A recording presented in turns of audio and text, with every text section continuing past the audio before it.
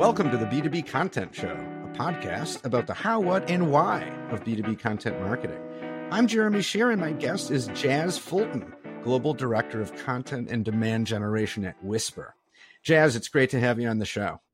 It's great to be here. Thanks for having me. You're very welcome. And I asked you just before we recorded if I needed to whisper the name of the company, Whisper. Whisper. It's not a requirement, but if you want to be cheeky, it's always enjoyable. It is a cool name, spelled W-I-S-P-I-R, by the way.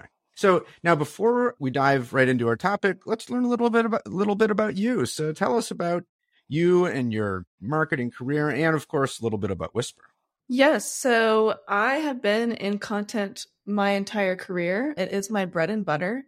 I recently had demand gen added to my title. I absorbed that team of wizards to my greater team of wizards. That's what we go by because they're all magical in their own ways, which we'll get into. But yeah, so I am over the content and demand function here at Whisper. Loving it, love the people, have gotten to build a really amazing team around the world. Whisper is headquartered in Australia, Melbourne. And I had a few teammates started out there. And then I also have two teammates in Singapore.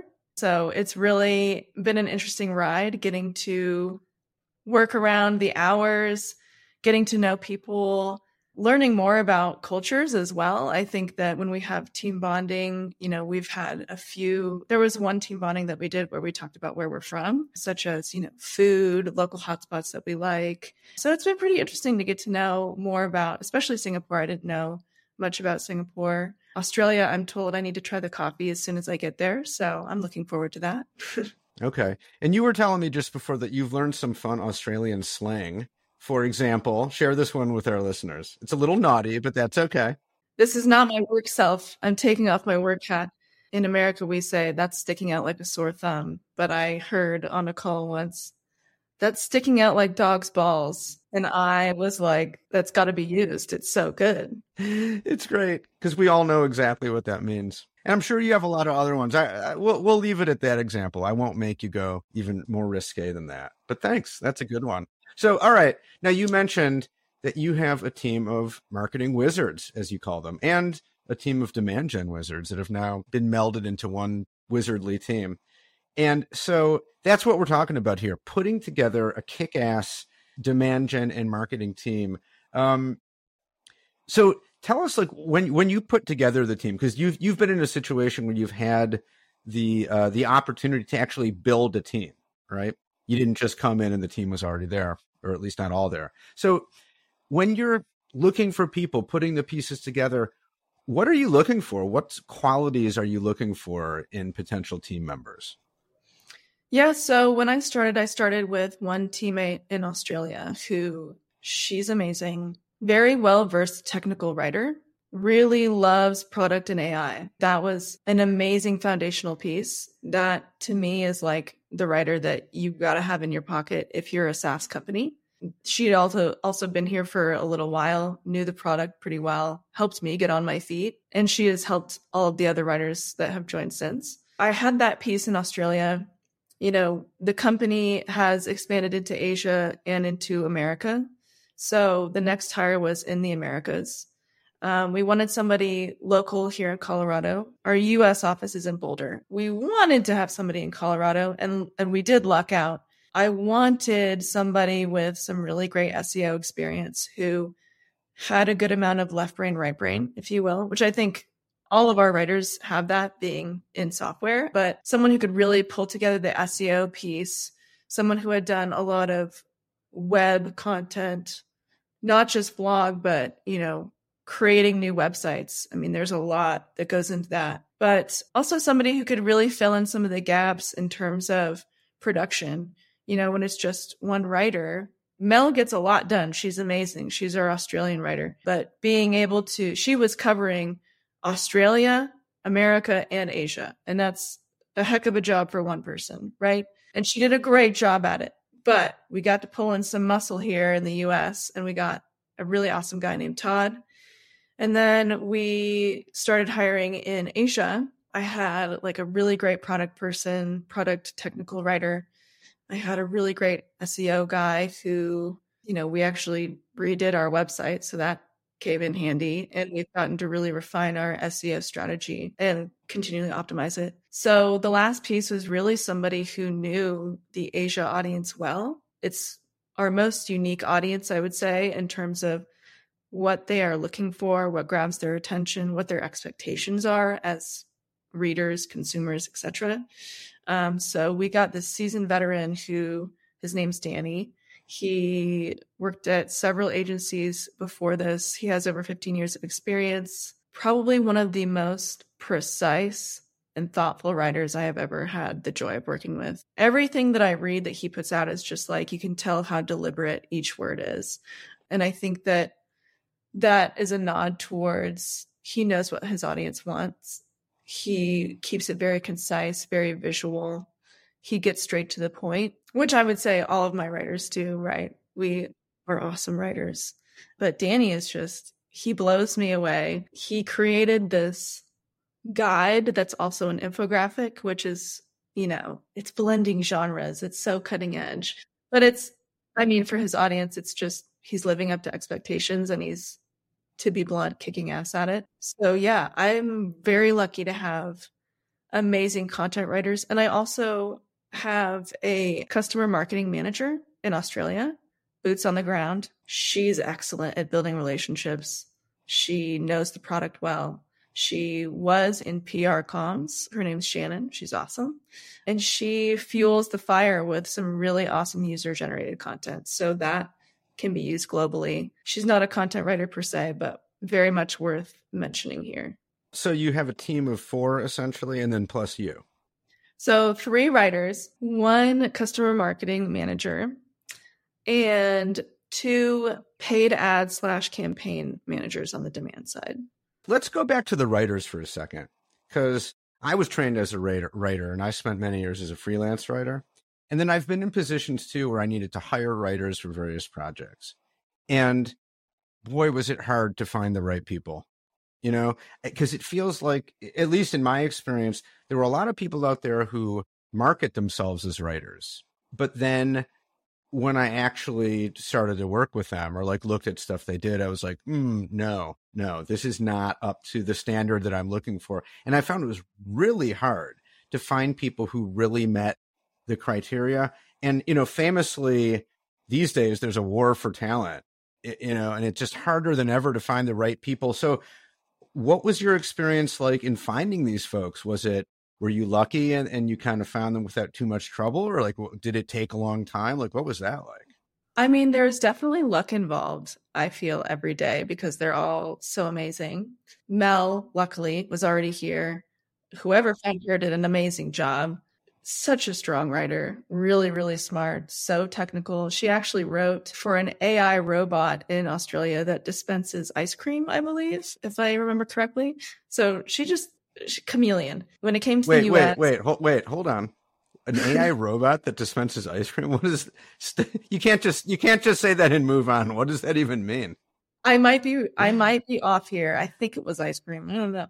But does it mean she wrote what the robot would say? Yes. So if I understand correctly, it's I want mid chocolate chip, and it would have a conversation with you.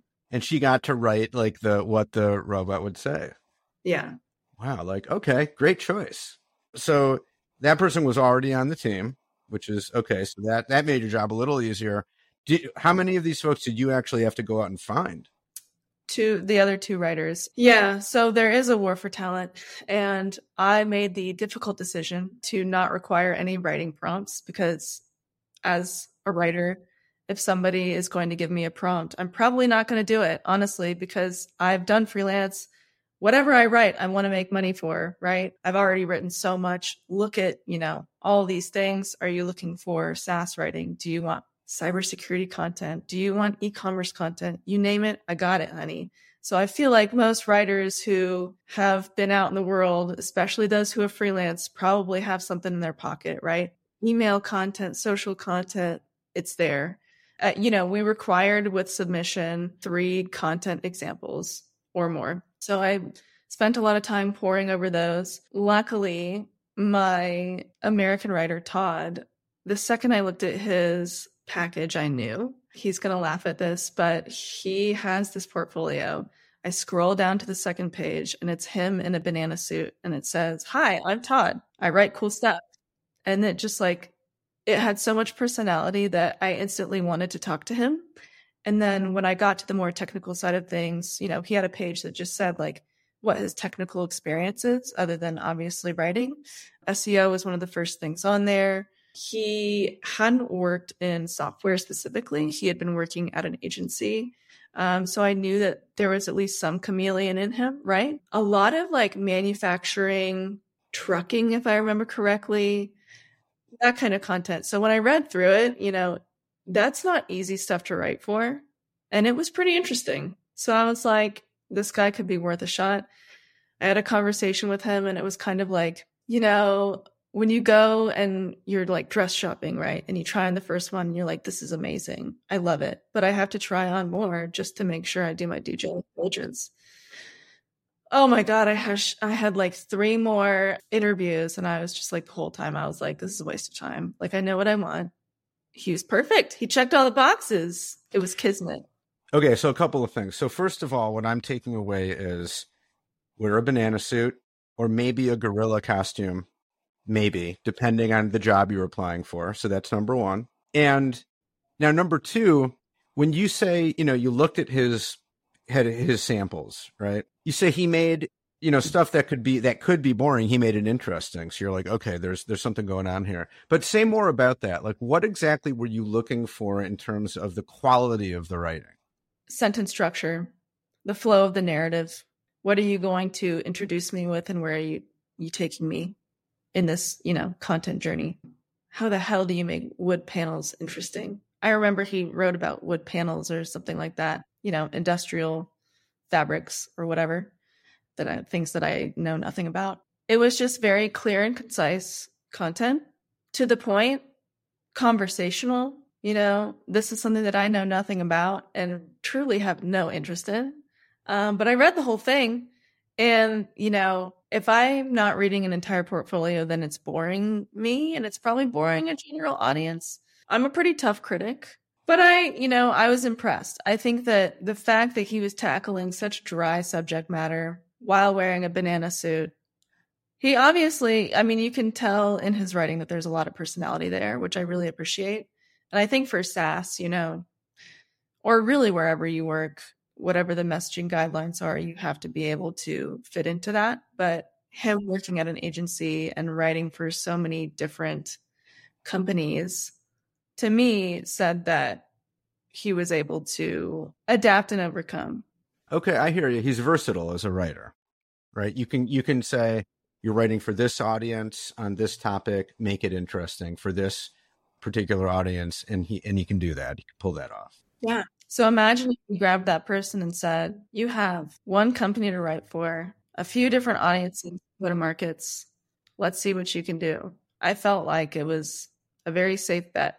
And I can understand why, because all those things you described, that ain't easy to do. And when you find someone and you can read their stuff and it's like fluid and interesting, and especially something that you have no knowledge of, number one, and would never have thought to want to read about this, because you're like, well, why would I want to read about wood panels or whatever? It's boring. It keeps you reading. It's fluid. It's concise, all those things. Yeah, to me, that's like, well, he can do that because he's a professional writer. That takes a professional level of skill to be able to pull that off consistently. And you said you interviewed 3 other people. And was it that, you know, he was first and he just made this impression and those other people were like pretty good too? Or was he considered like better and you're just like, yeah, they're not of the same quality? I think there was one other writer whose quality was up to snuff that could have been a pretty good contender. But I think when it came down to it, it was very hard to find somebody with B2B SaaS experience, which in my career has been very helpful for me. I think it's one of the harder subjects in terms of content. I would say, you know, SaaS, biotech, cybersecurity, those are some pretty in-depth technical subjects that, in my opinion, you have to strike a balance between speaking to those that are like literally in IT and have all these certifications, and the decision makers who are like, I don't care about these nitty gritty details, API connections, etc. I care about, a quick implementation. What's the partnership you're going to give me? What am I going to get? Like, what functionalities am I going to get? Is it going to be easy for my team to use, etc.? So I would say specifically for these roles, finding somebody who could strike that balance, have the writing chops, have the experience, or is as close to the experience as I could find. The Colorado market is, I don't want to say super unique. It's certainly not like a New York or Silicon Valley, or, there's a great amount of tech in Denver, but I feel like tech writing can be a bit of a niche out here. So I'm sure you got more than 4 submissions for this job, right? Yes. So as you were like wading through all the, resumes and samples that you got, what was it that you saw in a lot of them that you could immediately be like, nah, move on? In both, and I guess I'm talking more about the actual writing samples than the resumes themselves. Although you tell me, like, so what were some of the red flags where you're like, no, move on. I don't have to spend more time on this. It's hard because I don't like to be like a harsh critic, right? But I think that some of the things that deterred me when I was looking, and I say this having had a portfolio website that's not live right now, I've seen a lot of portfolio sites with personal blogs. I read the personal blogs. And that's not like a bad thing, right? Like I have a friend who's putting together a really awesome website. She's a freelancer, really talented writer. She started a blog on her personal site and she has like coffee shop reviews, which I love. I think that shows a lot of personality. She has like ratings that are like, oh, this is a 4 out of 5. I really like the neighborhood, stuff like that, like consistent grading things, which I think is really thoughtful. And that shows me like they're thinking about a series, like that's, I see that. But there have been some, like, there's one that I saw for a writer that was like, I'm not even sure I want to be a writer and like all this stuff. And I was like, when it comes to hiring, retention, etc., probably not a safe bet. That's a very obvious one. But I think really more than anything, just seeing how somebody writes, if there's any grammatical errors, I will see it. And I make mistakes. I'm not going to say that I don't. And I can see how if you have a personal blog, you probably don't have an editor going through everything, right? Like we all know how it is to sit and stare at the same content. Like, it's great. It's fine. I'm going live with this. But it's great to get a second opinion. So I'll see some errors sometimes, and that's kind of like a red flag for me. If there's like multiple, that's when it's like, okay, egregious, can't hire. But those are the first things that come to mind. And then just some of them where it's, and I hate to say this, but just not a personality fit, right? Yeah. There was, remember a month or so ago, I came across a post on LinkedIn from a writer, and she was trying to make the case that typos, spelling mistakes, grammatical errors, those are fine because they show like personality and things don't have to be perfect. And she was saying like, and this is a freelance writer, someone who is, and her proof is like, hey, I get a lot of clients, so it must be okay. Something like that. And I commented and I was like, no, it's not okay for me. Like if I'm hiring someone and I expect them to write, if I see typos, grammatical errors, all that shit, then no, that says to me, either you don't know grammar well enough or punctuation or whatever, or you don't care enough to really proofread it. Like either way, that's not going to work. So I'm with you there. No, that puts more work on you as the person who's paying for the job, has to review it. Like if you're working with somebody that you know is going to have mistakes, which it happens, right? You're going to get in a position where, especially in marketing, everybody's wearing like 20 hats. So-and-so's writing this email copy, so we're going to have to review it. It is what it is. But especially if it's a freelancer, that just creates more work for you where you're already paying for it. And I would also say as a writer, writing is a craft. If we could be writing novels and writing screenplays, we'd probably be doing that instead of doing marketing writing. I'm just being honest. If I could write the next great American novel, I would, but it is what it is. But it's still a craft. And it's like something that I very much respect.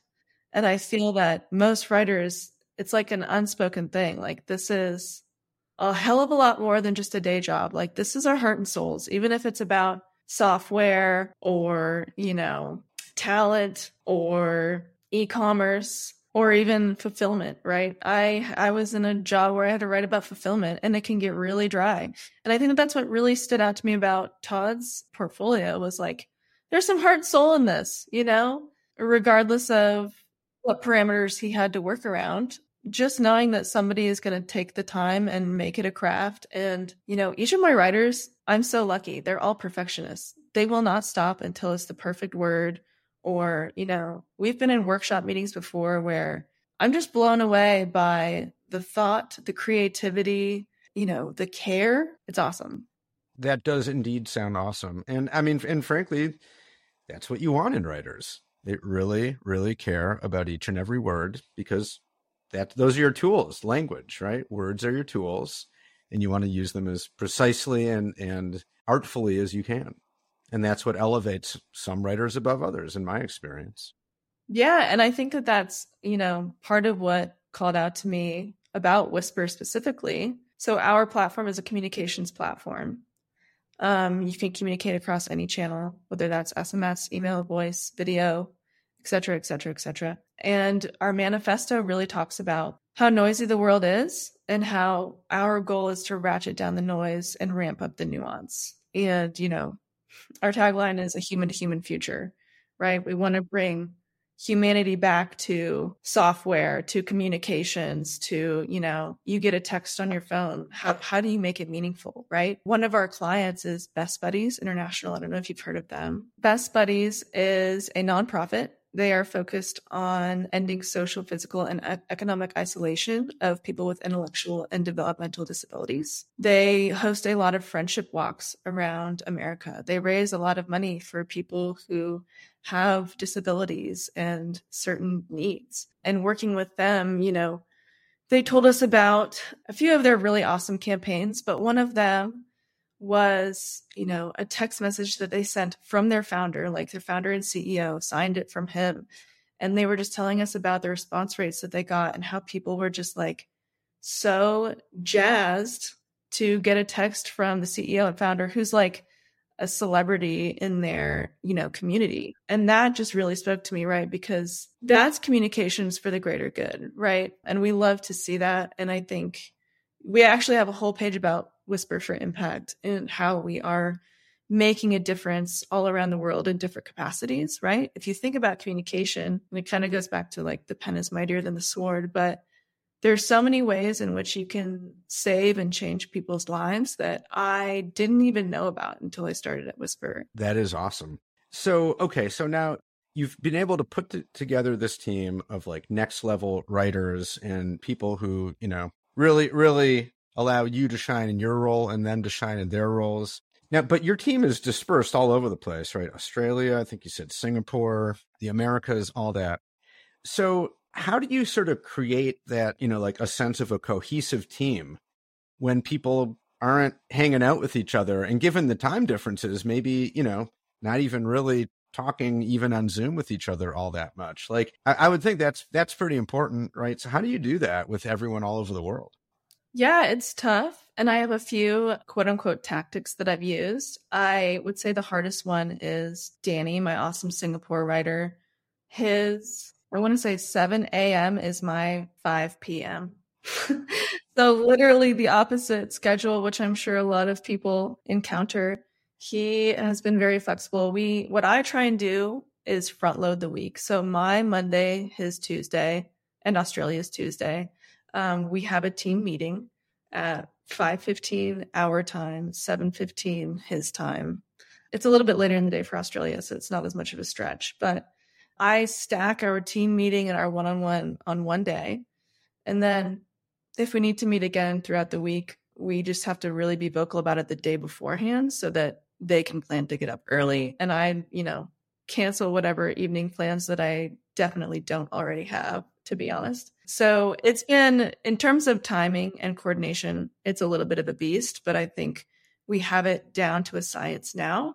There are a few things that I do to make it feel like more of a team than a distributed workforce, if you will. like I said, writing, it's a lot of heart. It's a lot of heart and soul. And you got to know the people that you're writing with, right? You're giving feedback, you're taking feedback. It can be pretty critical sometimes. I know it can be a little exhausting to be a writer in that capacity, but knowing the person and knowing their, well intentions and their style and everything behind that, I think really helps. I try to have one meeting a month dedicated to team building. There are a lot of team building ideas online, a lot that are at cost and some that are free. Some that we have done recently that I really enjoyed. I asked everyone one-on-one for pictures of the inside of their fridge, what their favorite workday snack is, a really fun, interesting fact, like dig deep, guys. Tell me something really weird. Like give me the weird stuff. And then I made a presentation where we had to go through like pictures of the fridge or the fun fact and guess who it was. Okay, that all sounds like a lot of fun. Those are really good ideas. My team's all distributed too. Mm-hmm. All in the United States, but all over the place. So I'm taking notes here. This was super fun. And it was super fun being a little bit silly and talking about writing and putting a team together. I think that was really great. Learned a lot, and I think our listeners will too. So thank you. Thanks a ton. Thank you. Can I shout anyone out? Of course. All right. I have this amazing team, and we talked about the content people. Mel, Todd, and Danny. I want to shout out Shannon in Australia. I know I talked about her for a little bit. Tambi, she is also in Singapore. She is our campaign and paid media person. Awesome. Megan, also a campaign and media person here in America. And Renee, she is our email and social person. And they are all extraordinary and all very well worth shouting out. So thank you guys. Great shout outs. And I'll give you a shout out right now. Thanks. A shout out to Jaz Fulton. Great interview on the B2B Show podcast. Thanks again. That's it for this episode of the B2B Content Show. You can subscribe anywhere you get podcasts on any podcast app. And while you're at it, you might as well give the show 5 stars and leave an over-the-top comment about how much you love the podcast. If you'd like to be a guest on the show, or you know someone who you think would be a great guest, let us know. You can contact me at jeremy@conversa.com. That's CONN Versa.com. The B2B Content Show is brought to you by Conversa Podcasting. Check us out at conversa.com to learn more about how we help B2B brands start podcasts to connect through conversation with the buyers and decision makers you need to get to know to grow your business. Thanks for listening, and we'll see you next time.